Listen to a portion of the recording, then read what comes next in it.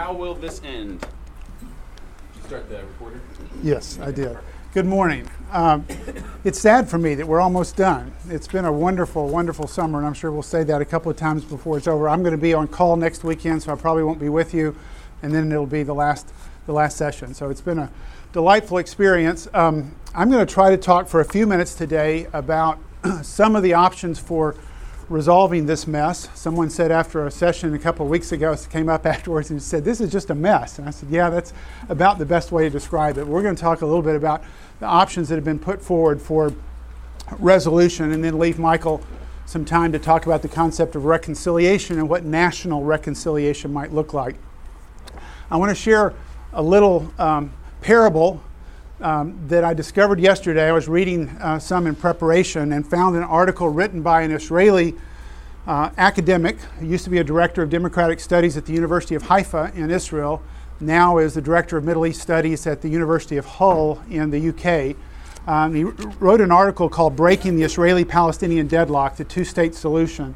Very insightful analysis of what he thinks has to be done in order to achieve peace and for there to be a two-state solution.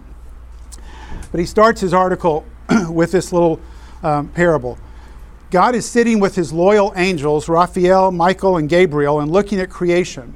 Michael points out an old farmer who plows the land with tired legs and hands and says, "Dear God, this man is 70 years old. He's been working hard all his life in order to sustain his wife and his 6 children. They live meagerly. Maybe we should lend him a hand." God answers laconically, "He's not ready yet." The following week, God is sitting with his loyal angels watching his creation. Michael, the stubborn angel, tries again. "If you forgive me, dear Lord, please note this farmer.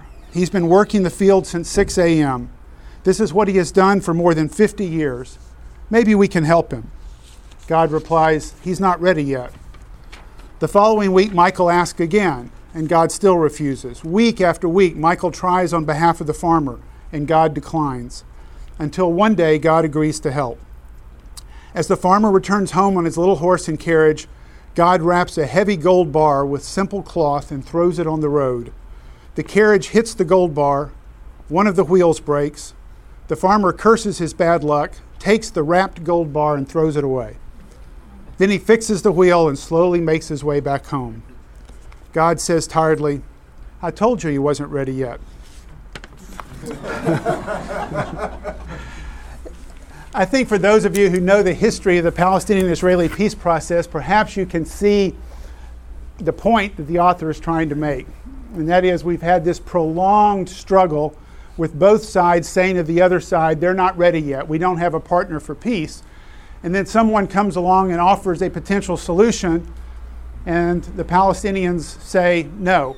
And everyone says, see, they really weren't ready for peace. They really aren't open for peace. The assumption of the author and many's is that they don't see the gold wrapped in this plain cloth. It's not presented to them well. They're not prepared for it because they've had their heads down working to survive for so long that it's not quite so obvious when a solution has been offered. And as we see from some of the solutions that have been offered, there's a lot of hidden agenda behind some of the proposals for peace that have been suggested. This author says that he believes going forward that 3 things have to happen for there to be a peaceful solution. Number 1, an Israeli leader who is committed to bring peace to his people and is willing to pay the necessary price. Number 2, a Palestinian leader who is committed to bring peace to his people and is willing to pay the necessary price. And number 3, a shared belief by both leaders that the time is ripe for peace. By time is ripe, it is meant that both leaders believe that enough blood was shed, that they need to seize the moment because things might worsen for their people, and that they have the ability to lead their respective people to accept the peace agreement and to change reality for the better. And this Israeli author contends that so far in history, we have never had a moment when all of those 3 things occurred at the same time. So when we talk about options for resolution, we're basically talking about a cessation of the conflict. We're not talking about shalom or salam, this greater sense of living together as equals, as brothers and sisters, as descendants of a common heritage. We're just talking about a way to stop killing each other. 4 possibilities have been proposed with a bunch of variations. The 2-state solution, the 1-state solution, transfer or expulsion of one people or the other, and apartheid or occupation, which is what we have now. So when we talk about the 2-state solution, we're talking about 2 independent sovereign nations existing side by side in peace. And at this time, all reasonable parties are talking about the West Bank and Gaza, not about expansion of territory for either party. So as we talked about, the 1949 Armistice Line, which is now known as the 1967 Green Line, and the border around Gaza, these are the only internationally accepted borders, although they are not accepted by the State of Israel. They've never declared their own borders. So what are the problems with the 2-state solution? I think we need to recognize at the start that the 2-state solution is still the international proposal. It's still what's supported by the United Nations. It's still what the United States supports, at least in theory. It's what the European Union supports. It's what most parties on both sides of the line still support, some version of a 2-state solution. The problem, of course, is the settlements. We've talked at length over the summer. There are over 600,000 Israelis living in the West Bank. Something has to happen with those settlers. They either become citizens of a Palestinian state or they evacuate.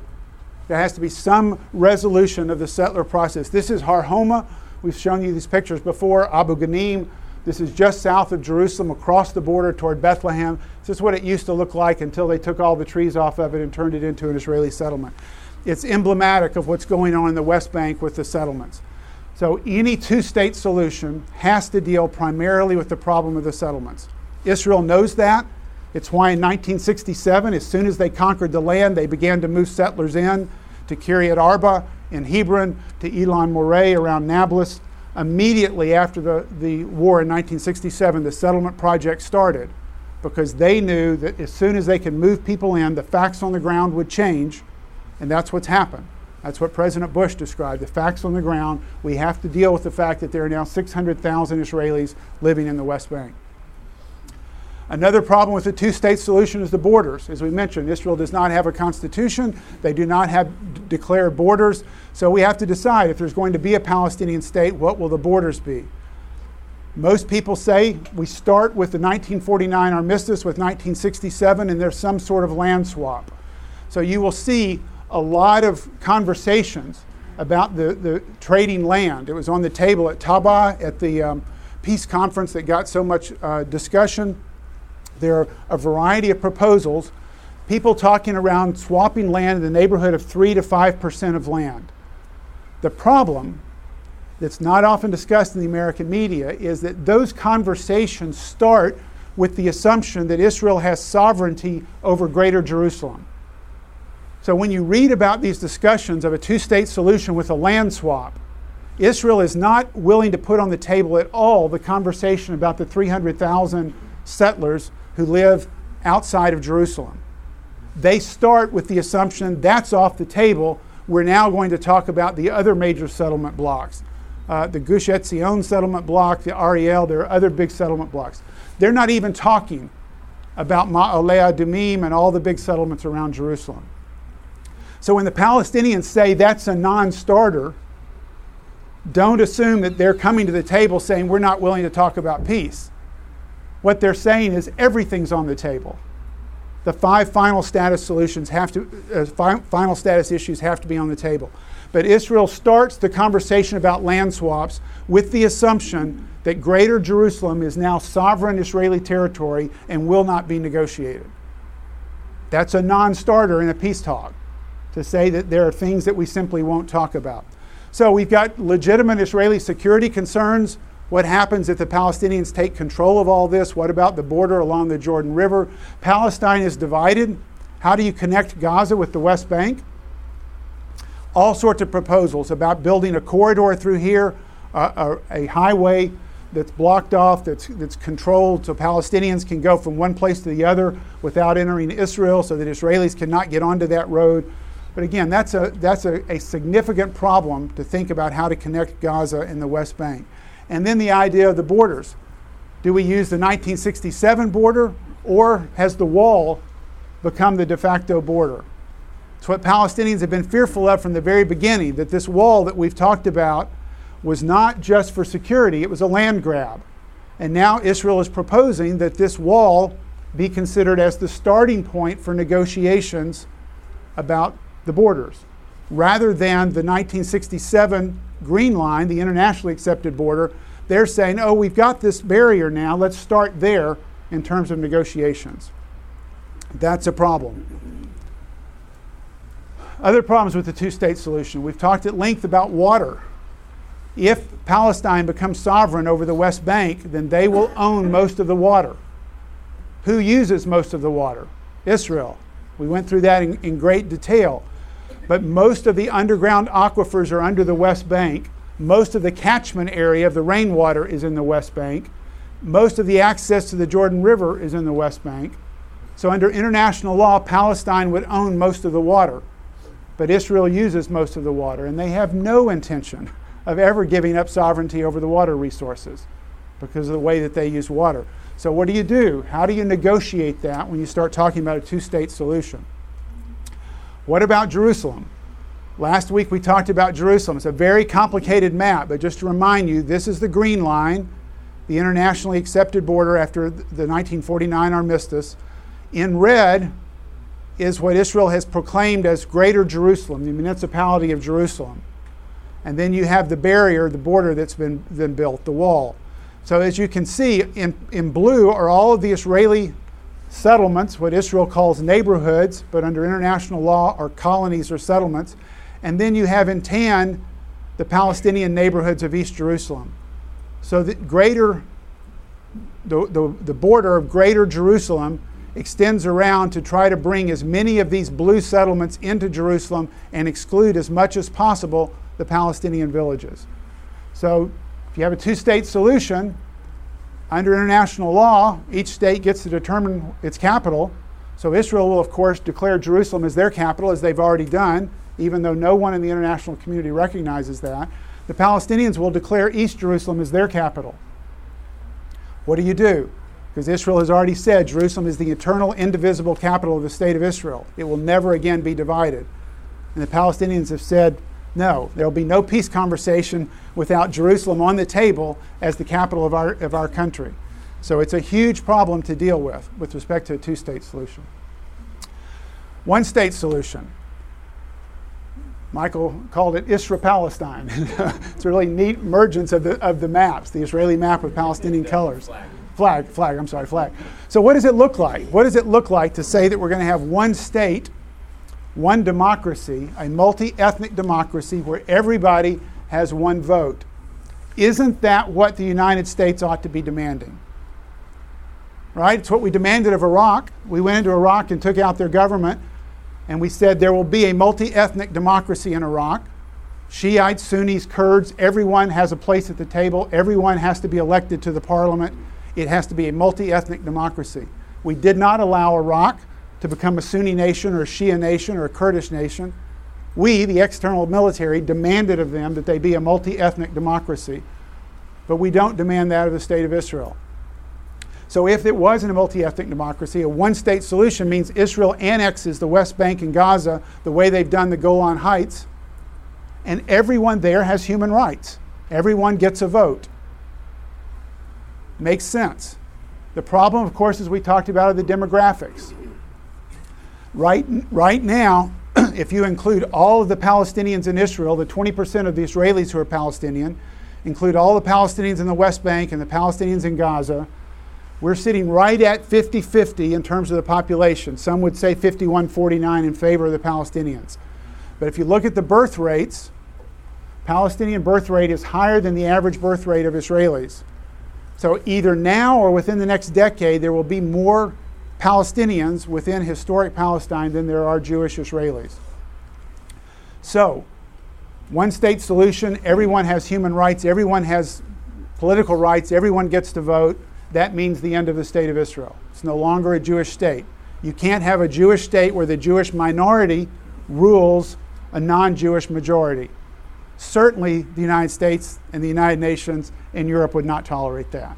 And just to say, don't necessarily hear the end of the state of Israel as the death of the Jewish people. No. Just like when South Africa, they finally decided to give everyone the right to vote. They had apartheid since 1948. They had the right to vote in 94.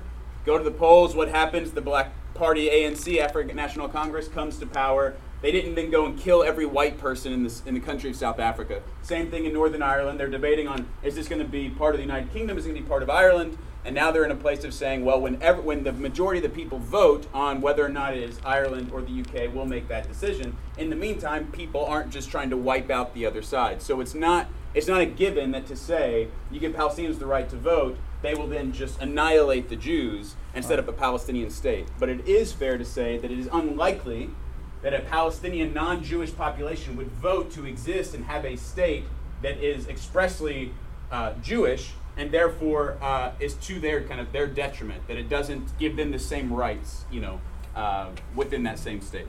Hopefully that makes sense. Very, very well stated. Because we often are careful about using the language of Israel as opposed to the Jews, but Israel often merges those. And so in the United States, that often happens. If you're opposed to Israeli policies, you're considered to be anti-Semitic or anti-Jewish.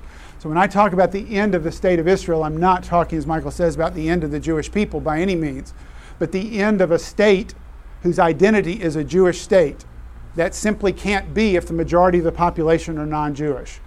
So that's the concern about a one-state solution. What seems to be the most just solution now, because of the settlements, is for Israel just to incorporate all the territory, annex it, and let everyone be a voting citizen. It just makes sense. The problem, of course, is you have a Jewish minority ruling a Palestinian majority. And then the other concern is, what about the refugees and all of this? What happens to the refugees? If the refugees come home, the tables are turned completely. So the refugees are a whole other story. So can a state be truly democratic and Jewish? And this is a conversation that is being hotly debated in Israel right now on multiple levels. Israel right now is on a path, they acknowledge, I'm not saying this as an outsider, they acknowledge, toward losing their Jewishness or losing their democratic ideals, because they cannot be both when they have a majority that was once a minority. So as the minority population, the Palestinians, become the majority, Israel can either not be Jewish or not be democratic. They cannot be both. And they recognize that. Yeah, and so here again, this is not to say that that the ideas of Judaism and the ideas of democracy are incompatible, right? It's not saying you can either be a Jewish person or a democratic person. Right. That's not what we're saying. It's just to say you can't have a democratic state and have an ethnically exclusive Jewish state when 20% or more of your population are not Jewish, right? Does that make sense? Everyone with us? So we're not saying that to be a Jew, you cannot be in favor of democracy. That's not what we're saying. I get very nervous about these things because we've had some of these kind of accusations come. So I want to just be very clear about what we're saying. Why can't you use the word Zionist? We could, but absolutely. Israel calls itself the Jewish. Yeah, and I think the very, very important question, why not just use the word Zionist as opposed to Jewish state? And this is the challenge that I have as I travel there and work with Palestinians and Israelis, that these distinctions are clear often to us, but the state of Israel has chosen to link Jewish, Zionist, and Israeli as if they're synonymous. So that for us to try to be precise about that language makes it very difficult to talk to Israelis who want to blur those together. And that's how they get away with calling someone like me, who is anti-Zionist, an anti-Semite. And I've had that label applied to me in public in Knoxville, in the Knoxville News Sentinel a few years ago. I had a Jewish rabbi wrote in an editorial and called me an anti-Semitic because I questioned the wall and the validity of the wall as a means to peace. Because in her mind, if you're opposed to the policies of the state of Israel, you're anti-Semitic.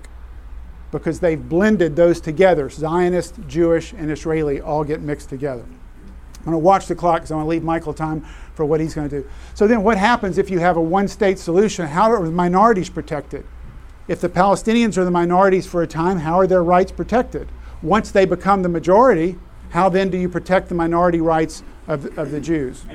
Last thing, it'll take me 10 seconds to say. Tony Campolo, who's a really famous Christian author you may have heard of, he has a great quote that says, "A democracy is not a state in which the majority rules. A true democracy is a state in which it's safe to be in the minority." which I think is a very helpful way of framing democracy. So that's the question here. How will the minorities be protected? Whether those be Jews or whether they be Palestinians. And that's this point about safety. So what happens if it becomes a one-state solution? What happens if there is a Palestinian majority? Will Jews be safe without their own independent state? Will the Palestinians be safe? They're not safe now. Would they be safe under a different arrangement? I have a colleague who's a dean of one of the medical schools in Israel. He's a Canadian Jewish physician who immigrated many years ago to Israel, now an Israeli citizen. And he told me a number of years ago, he said, David, we have given up hope that Western liberal democracies will protect the Jewish people. We no longer are willing to rely on the Western liberal democracies to protect the Jewish people. We must have our own nation. We must have nuclear weapons. We must have the fourth largest military in the world. We must fight for ourselves. That's the mentality that says the only way we will be safe is with the Jewish state. Of course, the problem with that is there's going to be a Palestinian majority within historic Palestine. And so something's got to give. So moving on quickly, transfer or expulsion. This is annexation by Israel of the West Bank and Gaza and expulsion of 4.4 million Palestinians from Gaza and the West Bank, possibly including the almost 2 million Palestinians who live in Israel. What are the challenges to that? I mean, where do you even start? Where do you even start? And on the converse side, departure or expulsion of all the Jewish Israelis and creation of an Arab Palestinian state. This is not a straw man that I put up here to make a point. There are members of the Israeli Knesset still advocating for this. As recently as last year, a member of the Israeli Knesset advocated that the next war in Gaza should start with an announcement to all inhabitants of Gaza that we're going to bomb Gaza within 48 hours. You need to leave because we're going to come in and wipe out anything related to military structure, and we will take out any civilians who have not left. You've been given fair warning, cross the border into Egypt. We're going to devastate Gaza. Well, they can't cross. Who was that? It was one of the MKs in Israel. I don't know his name. The next step is to say the same thing of the West Bank, right? To say, okay, if we're going to get rid of suicide bombers in the West Bank, let's just go in. But the problem is they can't leave. The border to Egypt is closed. It's not like Egypt is going to accept these 1.65 million Palestinians. It's not going to happen. That's not a solution. It wasn't a solution for carpet bombing in World War II. In my view, it wasn't a solution for Hiroshima and Nagasaki. It's not a solution in Iraq. It's not a solution to go in and wipe out a civilian population because of militants that live among them. And so it's certainly not if you're wanting to take the land to eventually live in, to just destroy it, just bombing yeah. the infrastructure in the land. That doesn't make the land livable. So and there still, of course, as you know, Hamas still takes the position that they want all of the Israelis out of historic Palestine. So I say this because we all know this story. Everybody knows about Hamas. We all know the problems about Hamas. But I want you to know there are equal voices in Israel advocating exactly the same thing: the expulsion or annihilation of the Palestinian people. This is not a Hamas problem. This is a radical right-wing fundamentalist problem that exists among the Israelis as well as among the Palestinians. And then finally, we have what we have now: the establishment of occupation or apartheid. Maintain the status quo, continue to control the Palestinian population, maintain separate systems of justice, access, and civil rights. You can't see this very well from where you are, but this is a map of the road system with, in yellow, all the roads that are accessible to Israelis, as well as the roads in the West Bank, in white that are accessible to Israelis, and in red are the roads in the West Bank that are inaccessible to Palestinians.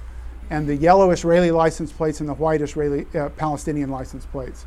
So occupation or apartheid means maintain the status quo.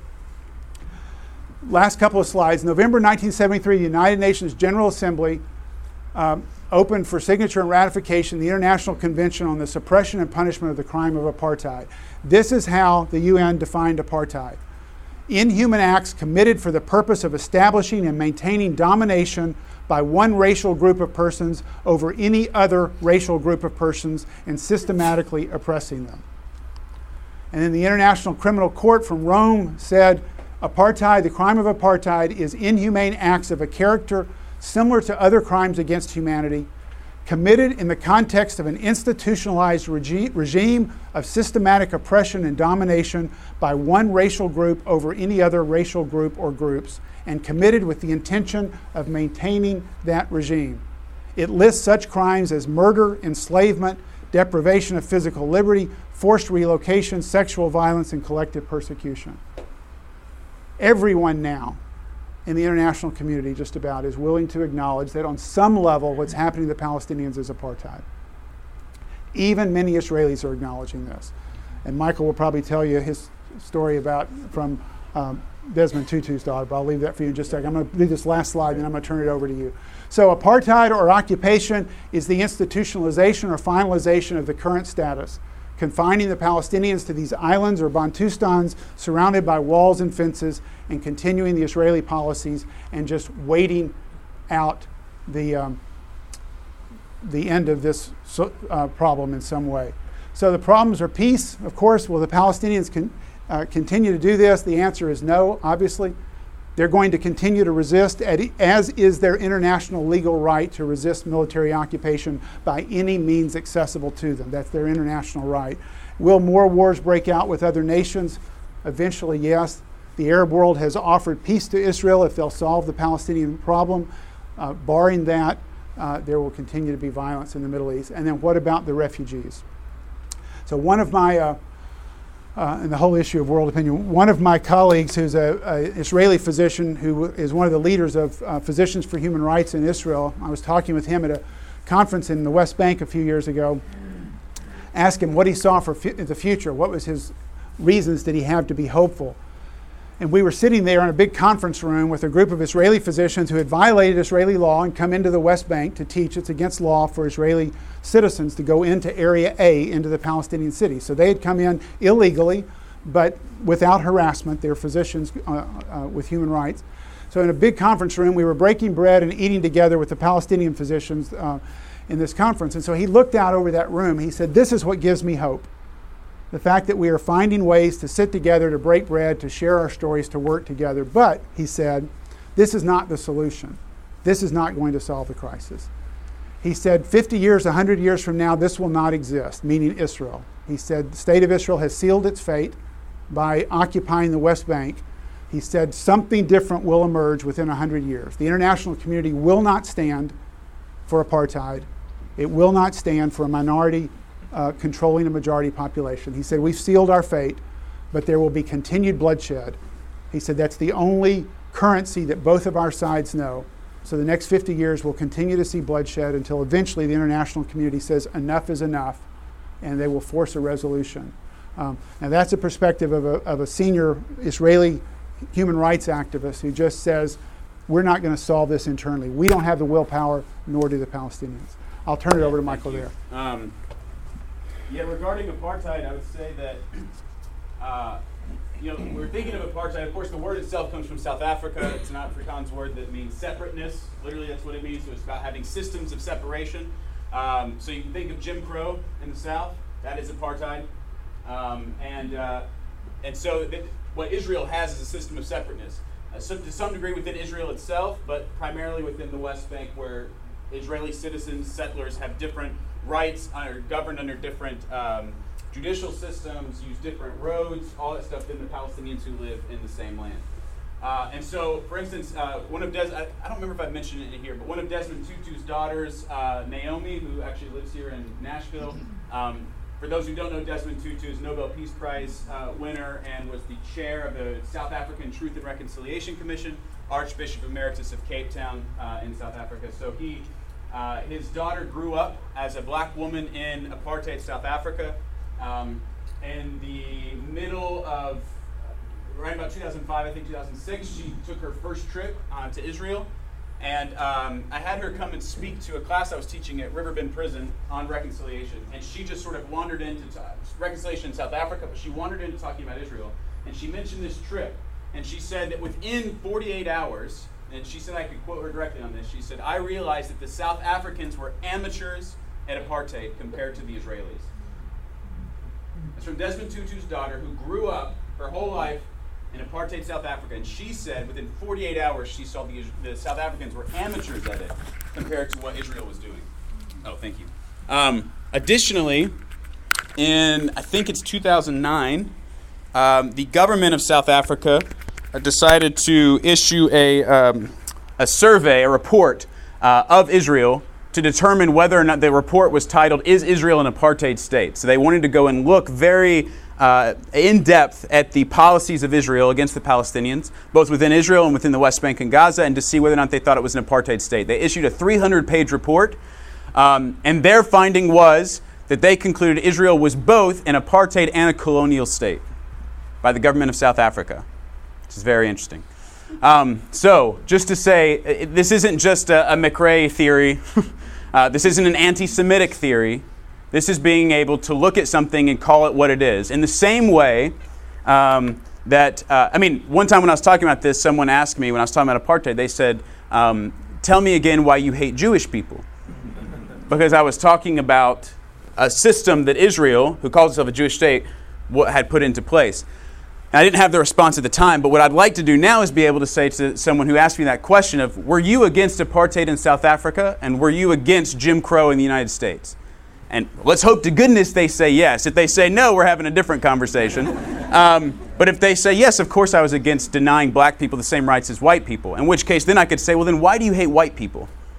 What is it about white people you find so disgusting that you would not support their policy of denying blacks the same rights?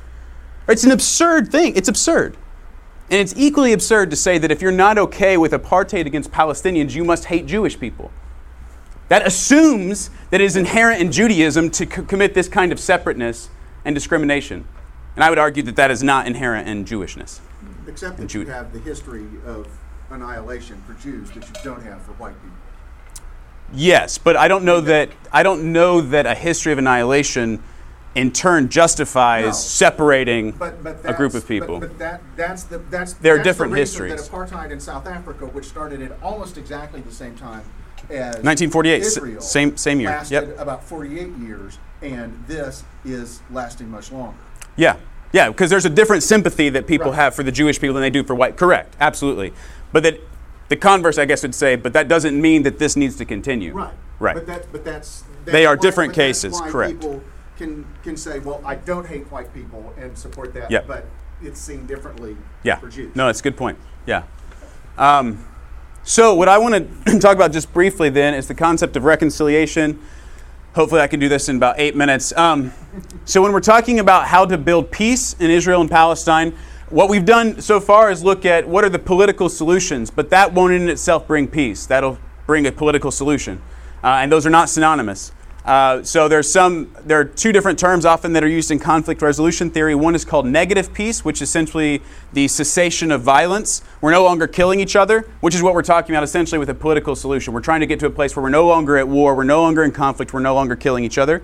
But then there's also the notion of positive peace, which is about once you have that foundation of the cessation of violence, we can then start building justice and wholeness and health between the communities. So that's what we're talking about now. How do we get to positive peace? So what we need is people for the day after peace, as the saying goes. So when that political solution is signed, we need people for the day after that who are going to start taking it from paper onto the ground and implementing that. So once we've solved refugees and settlements and borders and Jerusalem and water, once that happens, because that'll be easy, then we'll do the really hard work, which I would argue is harder than solving this, which is how do we reconcile these peoples who have been at war since the early 1900s, essentially. How do we bring these people together? So when we're talking about reconciliation, the root itself, the etymological root of the word is Latin, and it means to call together again. So it's about bringing things into proximity that have not been in proximity, or at least bring them into a different kind of proximity. So 3 things I would suggest we need for reconciliation. This is the next slide, I'm sorry. This is a phrase from John Paul Lederach, who's a peace builder. He says that reconciliation is about building improbable relationships. And arguably, to get Palestinians and Israelis to be friends is to build improbable relationships, because they've been at odds for a very long time. So how do we build these improbable relationships? I would argue we need at least 3 things. One is proximity. Get people close that haven't been close, which might mean tearing down a wall that separates them. Get them close, but proximity in and of itself is not sufficient. For most of human history, wars have required proximity. Now we can fly drones from shacks in Las Vegas. But that hasn't always been the case. You used to have to be right in front of someone with a sword in order to kill them. So proximity could also just get you within firing range, right? So proximity in of itself is not sufficient. You also then need curiosity. You need to want to know something different about the person than you know now, to want to ask different kinds of questions. But that in and of itself isn't sufficient, because you could get close enough to ask the right questions and then be able to say, okay, now I know exactly why I want to kill you, right? I've heard just enough to know why I want to kill you. So then you also requires this concept of humility. And I'm not talking about the humility that allows certain presidential candidates to say that they're more humble than the Pope. And I'm also not talking about the kind of humility that I encountered at Lipscomb, which was where I was mediating a conflict between two residents, and I asked one to go ahead and tell me his side of the story, and the other to tell me his side of the story afterwards. So the first person starts and says, well, my problem with this guy is that he's so much holier than everybody else. He thinks he's so self-righteous, he's better than everybody else. And the second guy stops mid-sentence and says, I'm sorry, I have to stop you. I know what you're saying is wrong, because humility is my greatest spiritual gift. True story. True story. It's not that kind of humility. It's the humility that I would call Snoopy theology, which, here's a little comic strip from Snoopy. Charlie Brown says, I hear you're writing a book on theology. I hope you have a good title. Snoopy says, I have the perfect title. Has it ever occurred to you that you might be wrong? I think that is the perfect title for a book on theology. I also think it's the perfect title for a manual on reconciliation. Has it ever occurred to you that you might be wrong, that all the things that you believed about the other person, all the stories you told yourself about them, all the questions that you answered for them, has it ever occurred to you that you might have been wrong? If that question can sit with you, we may be able to make progress. Dad always taught us growing up that a person is an idiot, paraphrasing, if in the back of their mind they don't think when they're speaking that they could be wrong about what they're saying. Right?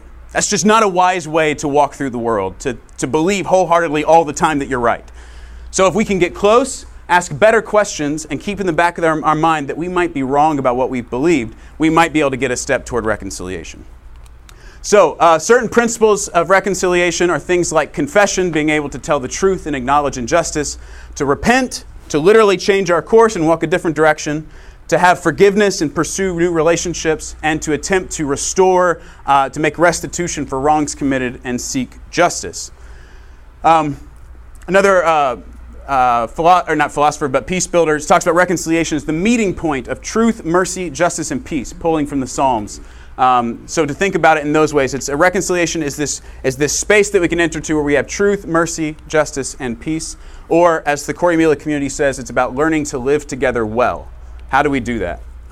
So looking at just a few of some national practices that might need to take place in Israel and Palestine. This is by no means exhaustive, and I could be wrong about some of these. These are just some of the things that I think would need to happen as a starting point. First, walls got to come down, or at least move to whatever border is established, right? But it's going to be very hard to actually reconcile, to get proximate and get curious and be humble if there is a wall, a 25-foot wall that is dividing you. That's very difficult to do. And it's the problem with a lot of the reconciliation initiatives that are happening now, is that Israelis and Palestinians will go to neutral ground like the Negev desert, or they'll go to Sweden, or they'll go to all these neutral spaces, and they'll have these amazing encounters where they're like, wow, we've been able to get proximate, we've been able to get curious, and we've been able to get humble and hear each other's stories, but then they have to go back to the places where the conflict existed, and now they're on opposite sides of the wall and they can't get close. It's very hard to sustain the reconciliation when you base reconciliation on neutral spaces, which is not where the conflict took place to begin with. It was in very politicized and traumatic spaces. So walls got to come down. Equal rights for everybody. That should be a no-brainer. Hopefully everybody in the room agrees that to have peace, you need to have equal rights for everybody. Proportional political representation. Right, so that if Palestinians are the majority, if Jews are the majority, they should also have a proportionate amount of political representation. Make sure that everyone has a seat at the table for those conversations and decisions. There need to be economic improvements and structural reforms. Can't keep Palestinians living in poverty. Can't keep Ethiopian Jews living in poverty. Right, this is the same conversations that are happening in the U.S. Same thing ones in South Africa. Economic improvements, structural reforms. And then what I think is going to be really significant personally is a commemoration of suffering, loss, and injustice. In other words, telling the truth about what has happened. And what does that look like? One, we could pull from South Africa, from Chile, from some of the other places that have done TRCs, Truth and Reconciliation Commissions, have listening forums for people to come and be able to tell their story about what has happened to them. to be able to have the perpetrators of violence be able to confess what has happened, what they did, which some are doing now. There's a group called Breaking the Silence, which are Israeli soldiers who are confessing what they have done in the West Bank, who are trying to break the silence around the policies of Israel in the West Bank. You ought to look them up. Breaking the Silence. It's really powerful stuff. I think monuments would be quite significant. I mean, monuments is a way of kind of physically commemorating certain stories that we want to stay alive. So I think that, for instance, if a two-state solution, a Palestinian capital needs to have a monument to the victims of everyone who has died in a suicide bombing, right? To own that and say, there were people who lost their lives that shouldn't have lost their lives, and we want to acknowledge that suffering. I also then think there should be a monument in every single Palestinian town and village that was cleared during the Nakba. Remember what happened in 48? 750,000 Palestinians were driven out of their homes. I think there should be a monument in every single place where that happened. The same way that I think there should be a monument of every single place that people were lynched in the United States. Yeah.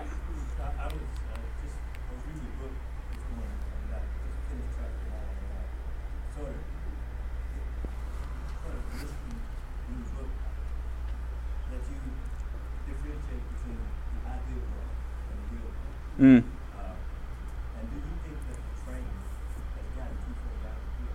I'm sorry, I'm having a really hard time hearing You you. know that the train has gotten too far down the hill to turn back.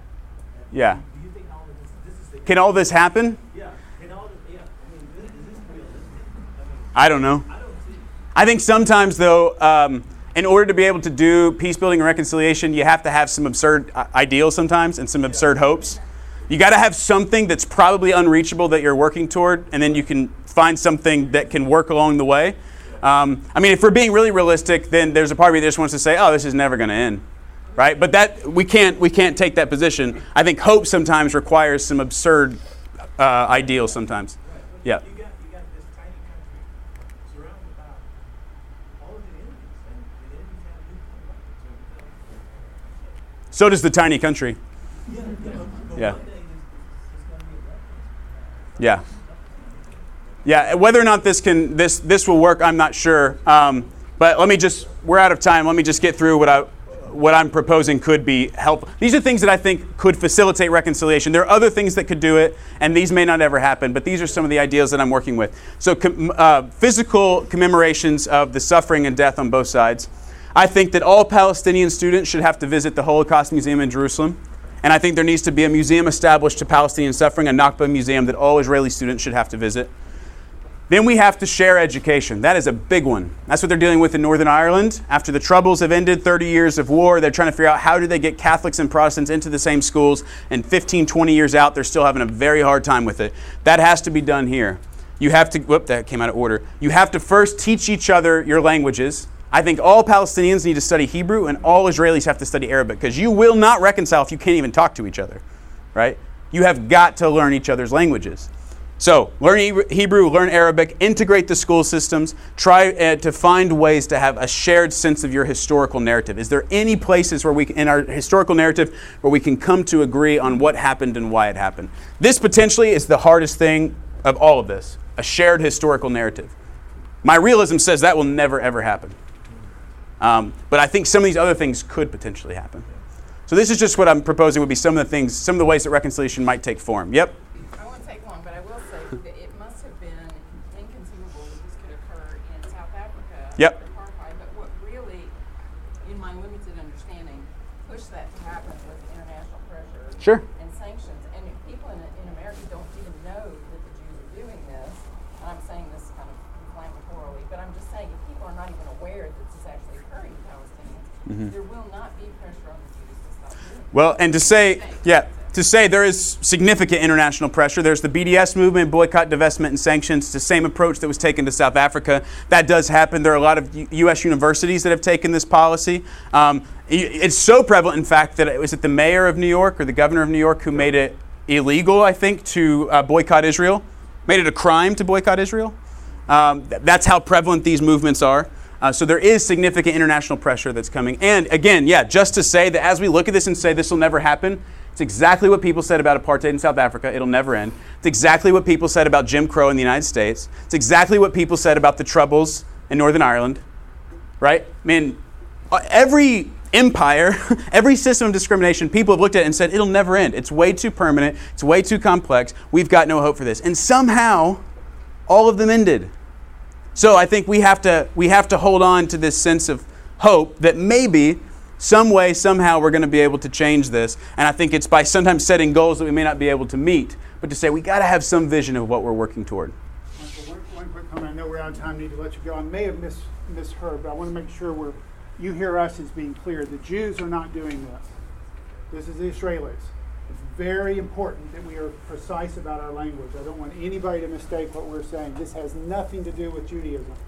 It has nothing to do with historic Judaism. This is the state of Israel. They have claimed themselves to be a Jewish state.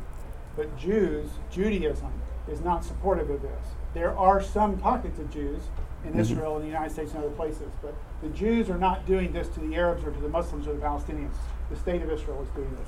Very important that we're precise about that. We are out of time. We're happy to answer questions afterwards. Thank you all. We'll see you next week.